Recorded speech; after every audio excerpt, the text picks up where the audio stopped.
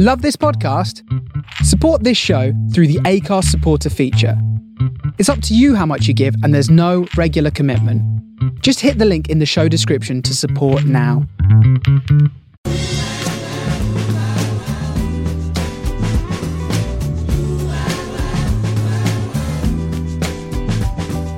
This is the Soho Radio Podcast, showcasing some of the best broadcasts from our online radio station, right from the heart of Soho, London. Across our music and culture channels, we have a wide range of shows covering every genre, along with chat shows, discussions and special broadcasts. Here is just one of our recent shows. To catch the full show, head to our Mixcloud page or listen live at sohoradiolondon.com. Hello, you. Thanks for tuning in. My name is Nick. And my name is Alex. And you're listening to The Thread with Hennessy on sohoradiolondon.com.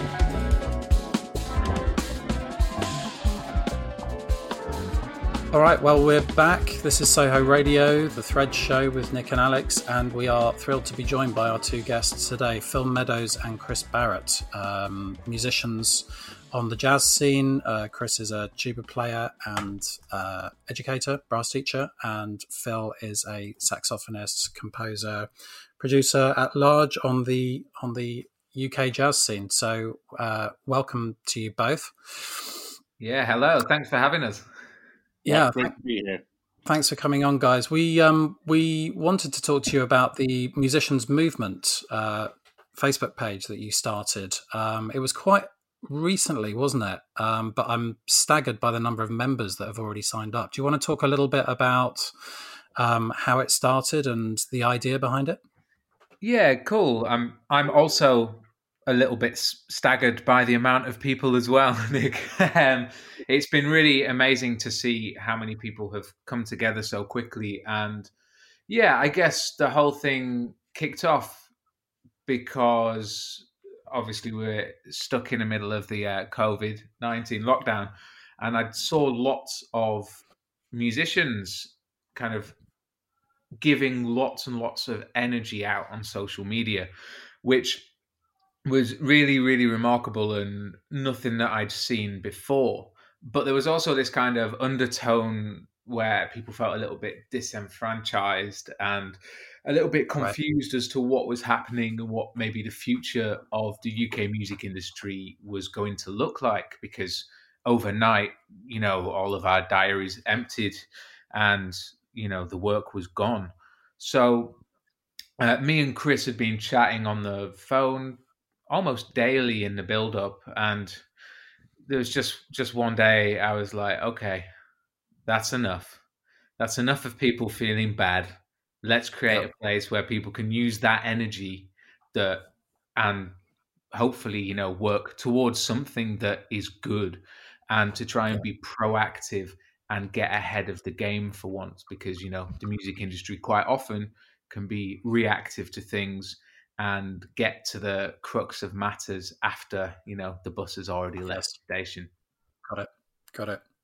And so the idea of the page is that musicians can come together and sort of talk tactics, as it were, or joined up thinking when it comes to approaching MPs and, you know, working on solutions to try and get stuff moving, to try and lobby government, things like that?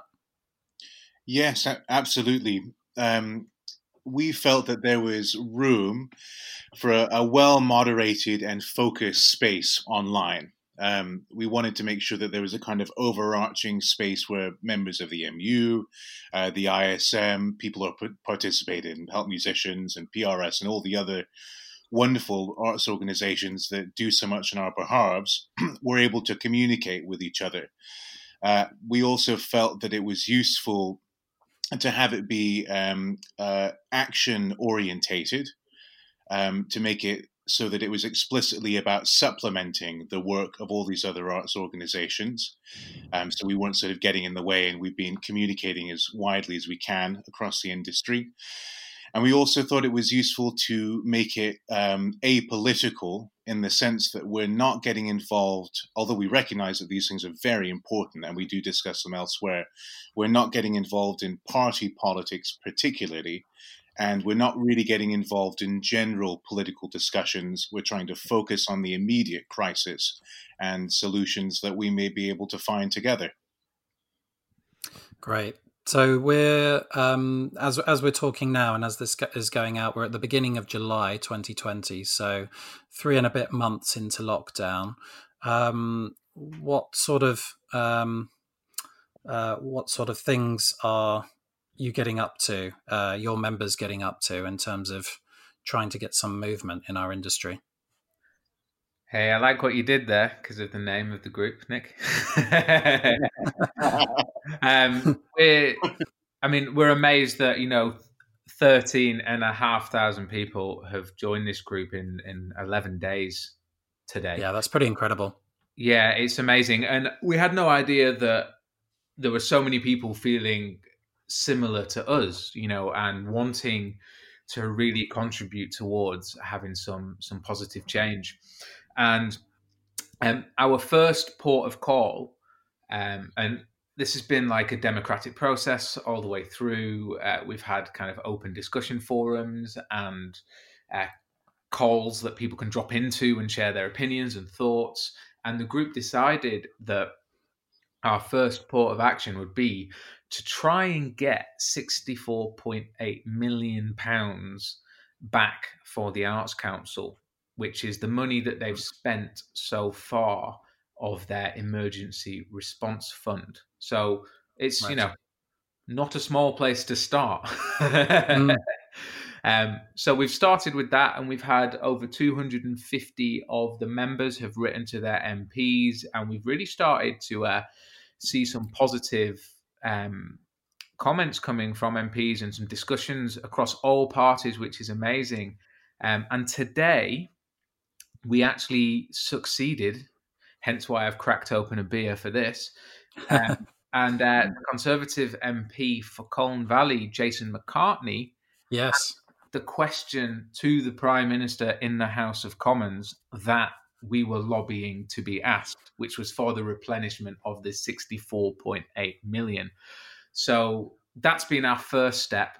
And also creating this universal network that people can kind of share information and discuss and plan action. And we've joined up in partnership with the Music Venues Trust on their campaign to save our venues, because their research has found that 90% of grassroots venues and festivals are going to disappear by the end of 2020 if we don't change. Yeah. We really are facing a bit of a doom and gloom catastrophe at the moment. We could lose a lot of our music sector by Christmas if we don't achieve anything before.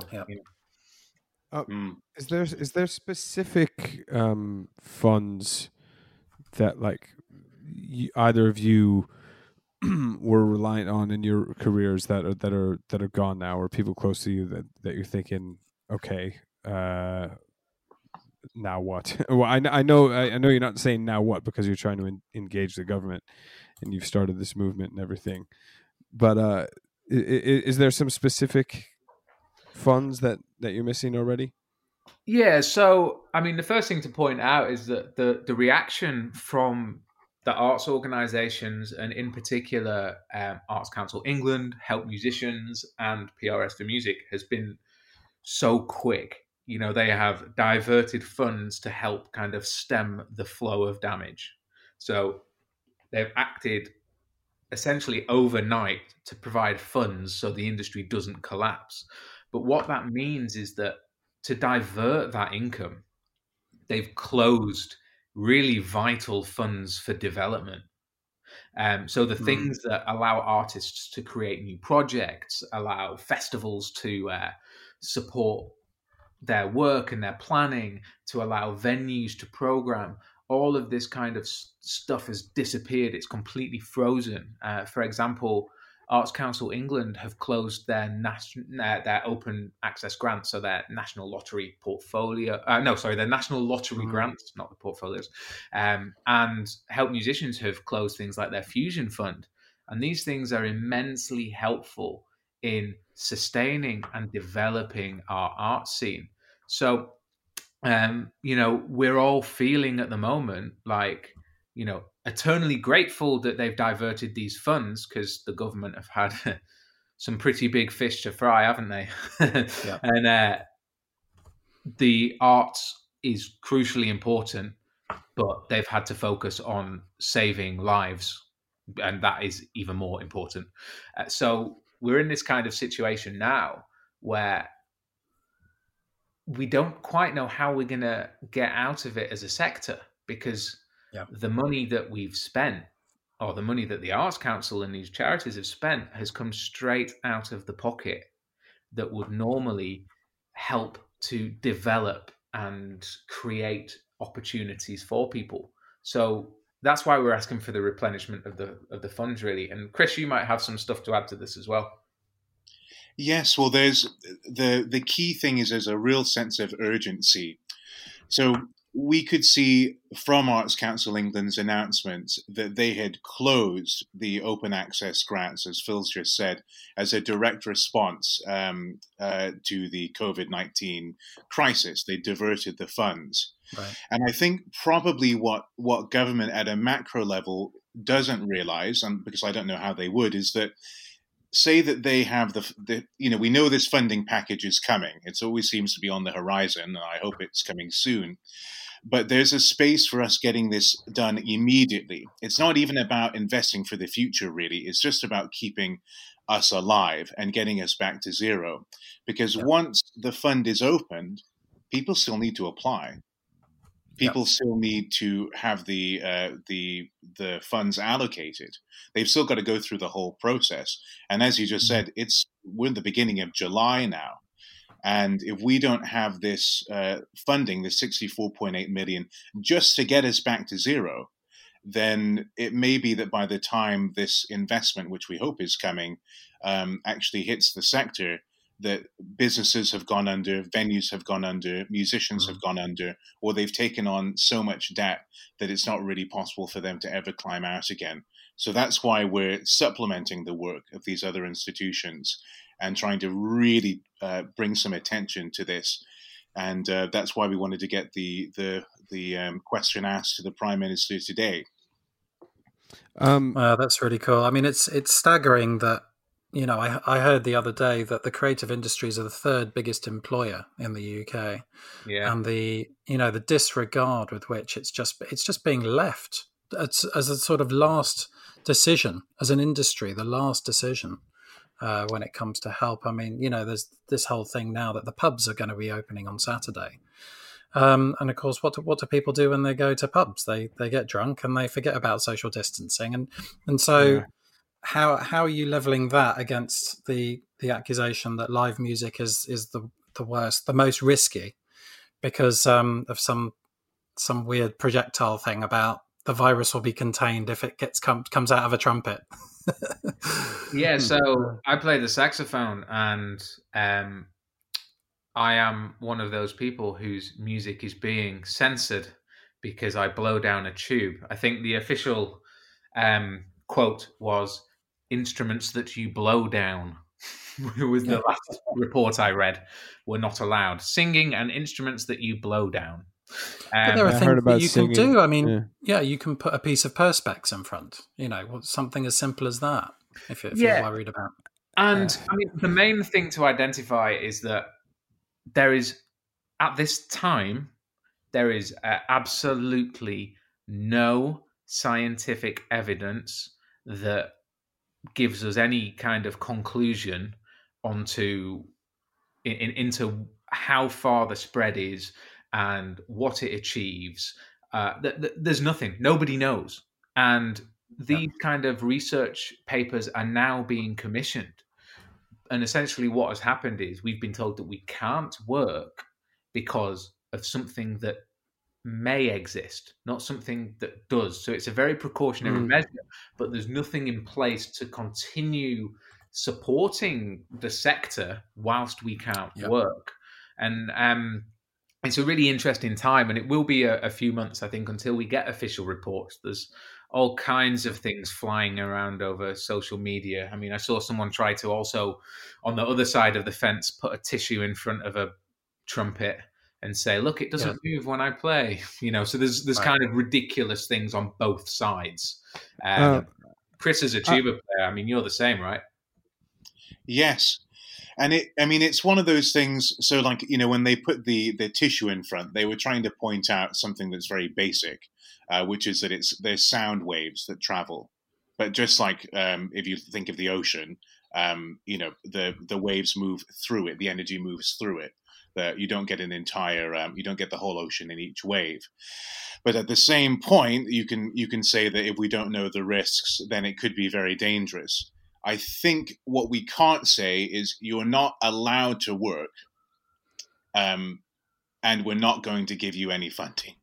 And we're finding that particular point is understood across the political spectrum. So it's, we had Mr. McCartney today speaking about it, and I think it seemed to be very clear to him that you cannot shut down an entire sector of the economy and then just expect it to go indefinitely without any additional funding. So that just seems a basic thing. We don't want a handout. We just want to get back to work. And if we can't get back to work, that's fine. I know we haven't had time to commission peer-reviewed studies that go through the whole process because of how quickly it's going, or how quickly the situation has developed. But if that's the case, then we need the funding to at least keep the lights on. Yeah. Yes. And just quickly to add to that, when Chris says we don't need or we don't want a handout, that doesn't mean we're not asking for money. We're actually asking for this £64.8 million to reset the Arts Council so that we can then have, hopefully, the biggest cash injection into the sector that is worth £100 billion, the creative sector, a year. The arts in particular is 10.2, is it? Or 10.6 billion. And that, in my opinion, spearheads, the creative sector. We're talking huge, huge sums of income for this country. And we're not asking for a handout in terms of a kind of pity. Oh, woe is the artists, woe are the musicians. Oh, we pity them. Let's give them a handout. We're saying, give us the tools, give us that money that allows us to progress into the new normal, that allows us to create an industry beyond lockdown, beyond COVID. So we are definitely asking for money, and cheekily, more money than ever. Yeah. But it's not a handout. I would like to jump in here. I mean, before I start acting like a complete prick, which I'm going to be doing on purpose here, I would just like to say that I would like to say thank you for doing this. It's very important work, and I hope it all goes swimmingly, and I hope you get the 64.8 and more. And I'm with you. I'm a musician myself, and I totally get it. I joined the group today on Facebook before reading anything, mainly because I knew you were coming on. But I'm gonna play a little bit of a prick for the rest of the interview, just because a bit of a negative Nancy, we'll say, just to kind of push back. Because I think you guys have a long road ahead of you. I know we don't want to play party politics, but to think that Boris Johnson and the Tory party could give the slightest shit about the arts is it's really mind bending. I think you might get, maybe the theater a little bit, but they don't really give a shit about your saxophone playing. So no offense. So what I would like to say is I think it's amazing to construct the argument in these propositions around the money, because that's a language that they speak. So when you say that this is a third of the economy, it's $100 billion or 100 billion pounds, and inject it so we can make it happen, that's brilliant. But let's just say it falls short, in a few months' time, and he goes up there and he waffles on, and it's like, sorry, mate, we've got a second wave, and we got to look after the NHS, and we got to take care of the essential workers. Here's your workers' allowance wage, and that's all we got for you for a while. What are you starting to think about some next steps, or are you just going to keep banging on their door for the kind of injection that you're looking for?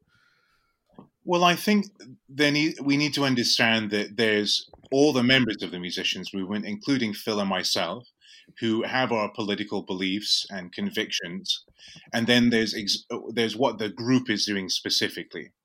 So when you talk about, if I'm honest, we're obviously very frustrated with some of what's happening. But we found in conversations, and I really have had a number of conversations, as has Phil, with MPs across the board, that there's some frustration on their side as well. So we're trying to stay away from the party politics and just be proactive and build a really wide, broad church, I guess you could say. Mm-hmm. So this isn't a cop-out. Go ahead. Sorry, the only reason I said it that way is because it's the sitting government, and it has been for a while, and it's what you're up against for the next few years. So it's all good saying I get what you're saying. We're not a party affiliated. We're 13,000 musicians bringing you something, but you're dealing with Boris and a Tory majority. Well, can I put it this way? I think we should. I think there's an argument to be made that neither party owns culture and the arts, although you could say that maybe one is more supportive than the other historically. But what I'm trying to do, certainly, and I think Phil feels this way, he can tell me if he doesn't, is if I go into a room where people are maybe thinking, maybe they're of a slightly more conservative mindset, maybe they're very conscientious and they have different views than we do, I might have a couple of studies in my pocket. And I might say, right, I don't think we're going to be able to come together on some of the points that might resonate with musicians, for instance. But I might say that, look, the Henry Jackson Institute, I think this was 3 or 4 years ago, this was actually post-Brexit, pointed out that the cultural sector of the UK made it the second power in the world. So there was America was the superpower, and the UK was a global power. And I don't want to get into geopolitics, but you could point out to them that if the UK government is going abroad and trying to push human rights, for instance, which I hope it is, that there's real statistical evidence and data that shows the economic value, the geopolitical value of the arts in terms of not only our identities as people in the country, but also our soft power and our identity abroad. So if that gets us more funding and it brings us together through music, then I think that's a positive thing. Definitely. Yeah, and just quickly to add to that, just to kind of give an analogy, a more relaxed analogy. If you're a vegan, would you invest in KFC knowing that they're going to have those chicken farms? So the kind of leaving the party politics to one side does not mean that we are not political. It means that we focus on each issue as it is. So we do disagree. We do disagree with Oliver Dowden's 5-step plan because it didn't provide a timeline. Well, it doesn't solve anything, does it? Yeah. And it's a placeholder. It didn't say anything. So, but at the same time, we're reaching out to all of these MPs, and the guy who stood up on the benches today is a Conservative MP who spoke unbelievably passionately to his party leader about our cause.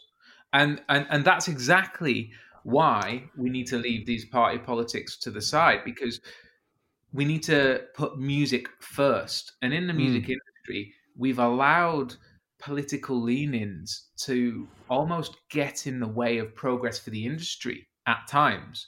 And we're in a situation now where, we're in a very different industry to we were in 10 years ago. And we think that this approach of taking things on a case-by-case basis and factual, for example, today, we didn't necessarily get the answer to the question. So tomorrow, we continue to ask for some clarity and we continue to push out some information in support of the 64.8 million. But what we're not going to do is kind of side against it, because there's a huge plate of work that, I would not want to be Boris Johnson right now. I would rather be anywhere else in the world than responsible for getting us out of this. So we need to realize that, and we need to keep calm, and we need to take things case by case at face value and criticize legislation rather than humans, because music is for everybody. It's not for a particular party. Why is it whenever I'm fasting, Phil, it's all chicken and plates and cereal and food analogies? Just constant mentions of food. No KFC for the vegans. I'd like to ask about positives. If we can possibly see, a few months down the line, hopefully no more than that, when stuff is returning to normal. Reflecting on your lockdown experiences and innovative things that you might have seen that musicians have been up to during this time. Phil, people like yourself, you've started an innovative online jazz course portal. Obviously, lots of musicians have been doing live streams. There's been talk, and we've seen videos of people doing drive-in concert series and all sorts of things. Snarky Puppy did a great educational series online. What is there anything that comes to mind in terms of stuff that you've been impressed with, and positive things that might come out of this that benefit the live music industry and musicians going forward? Yeah, I mean, totally. At the moment, there's so much doom and gloom just because we haven't had a financial response yet. But the response from the individuals and from the people and the organizations within our sector has been incredible. I mean, I saw that you guys did, until it was banned, had the Ronnie Scott's live streams up straight away, and loads of people were checking that out, enjoying it. And the thing that's impressed me the most is actually Mark Rabile, who is my I'm a secret super fan of him and his looping magic. Yes, checked any of that out? Yeah, seen it. Yeah, and he did a whole drive-through tour of the USA drive-in cinemas. And I think the guy is both musically a genius, but also absolutely hilarious at the same time. I mean, he did something with Erykah Badu the other day that had me in stitches. The guy I haven't checked that out yet. Freaking incredible. Yeah, he's great. But the guy is just like, he's so lightning fast. It's ridiculous. But I've been really impressed with things like that.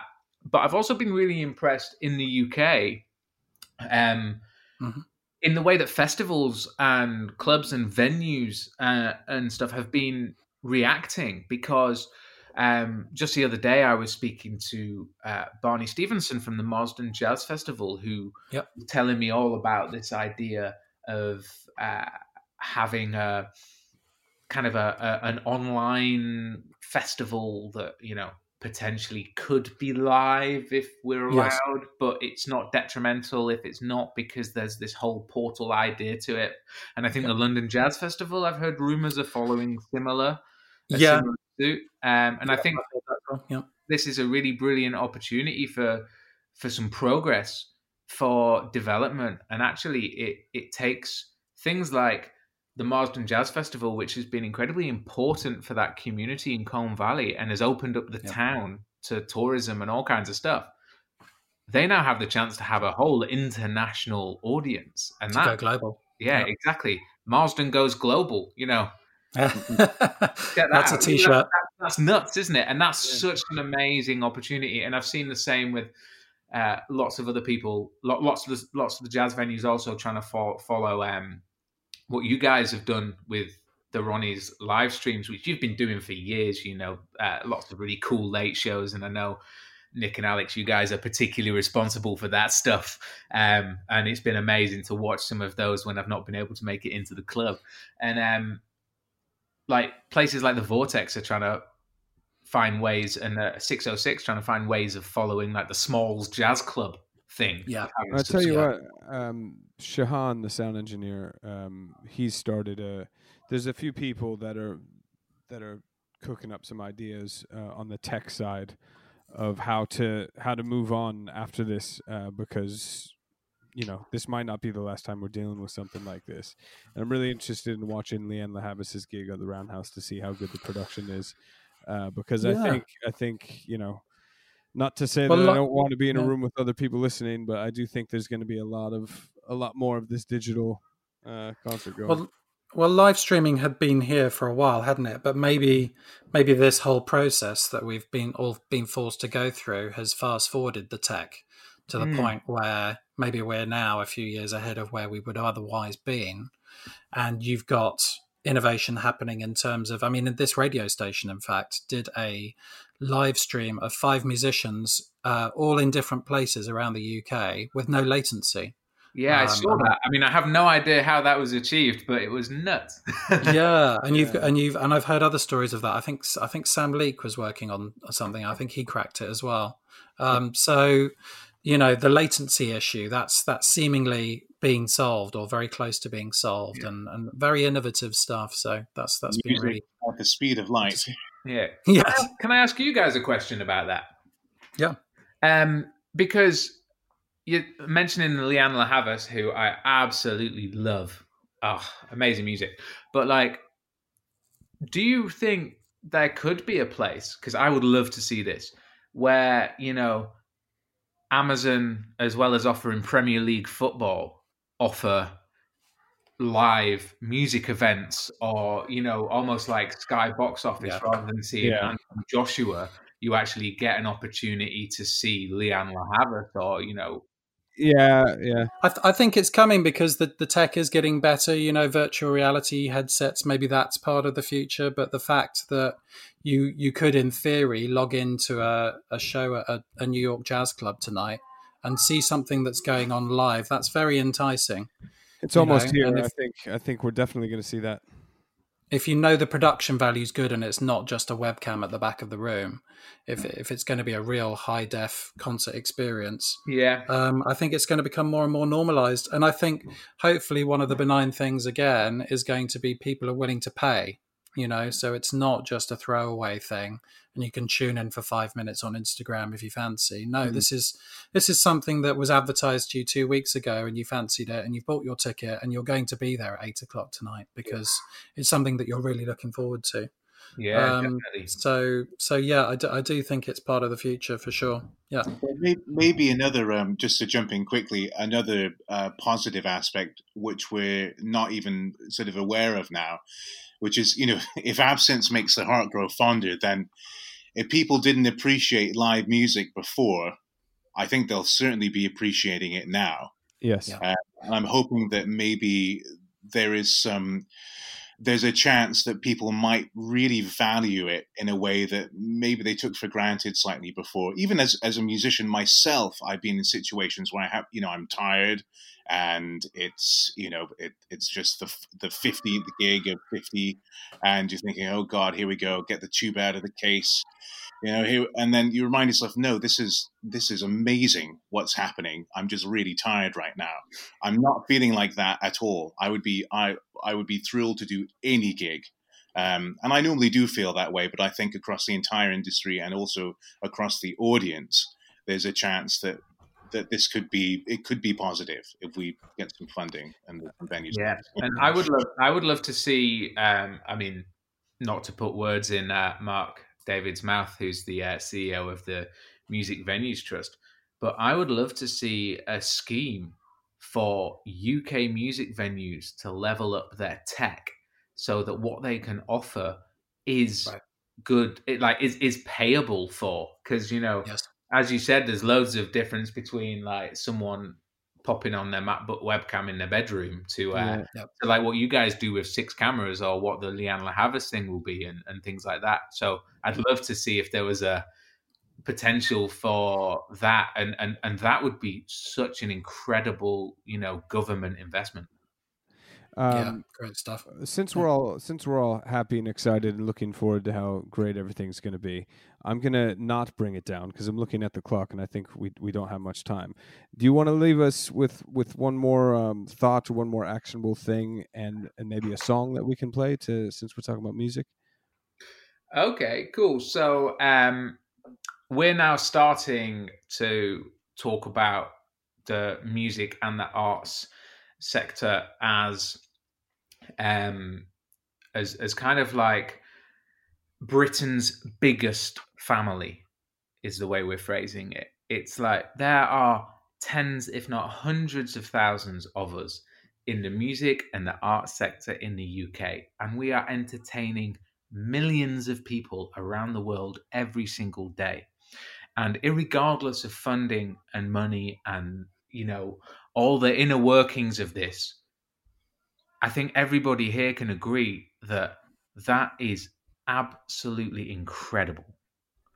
And I think, the idea that the art sector in the UK, a lot of this kind of like British pride is based on our cultural sector, on our fantastic music scenes, theatre, art galleries. We've got some of the best in the world, and it's supporting.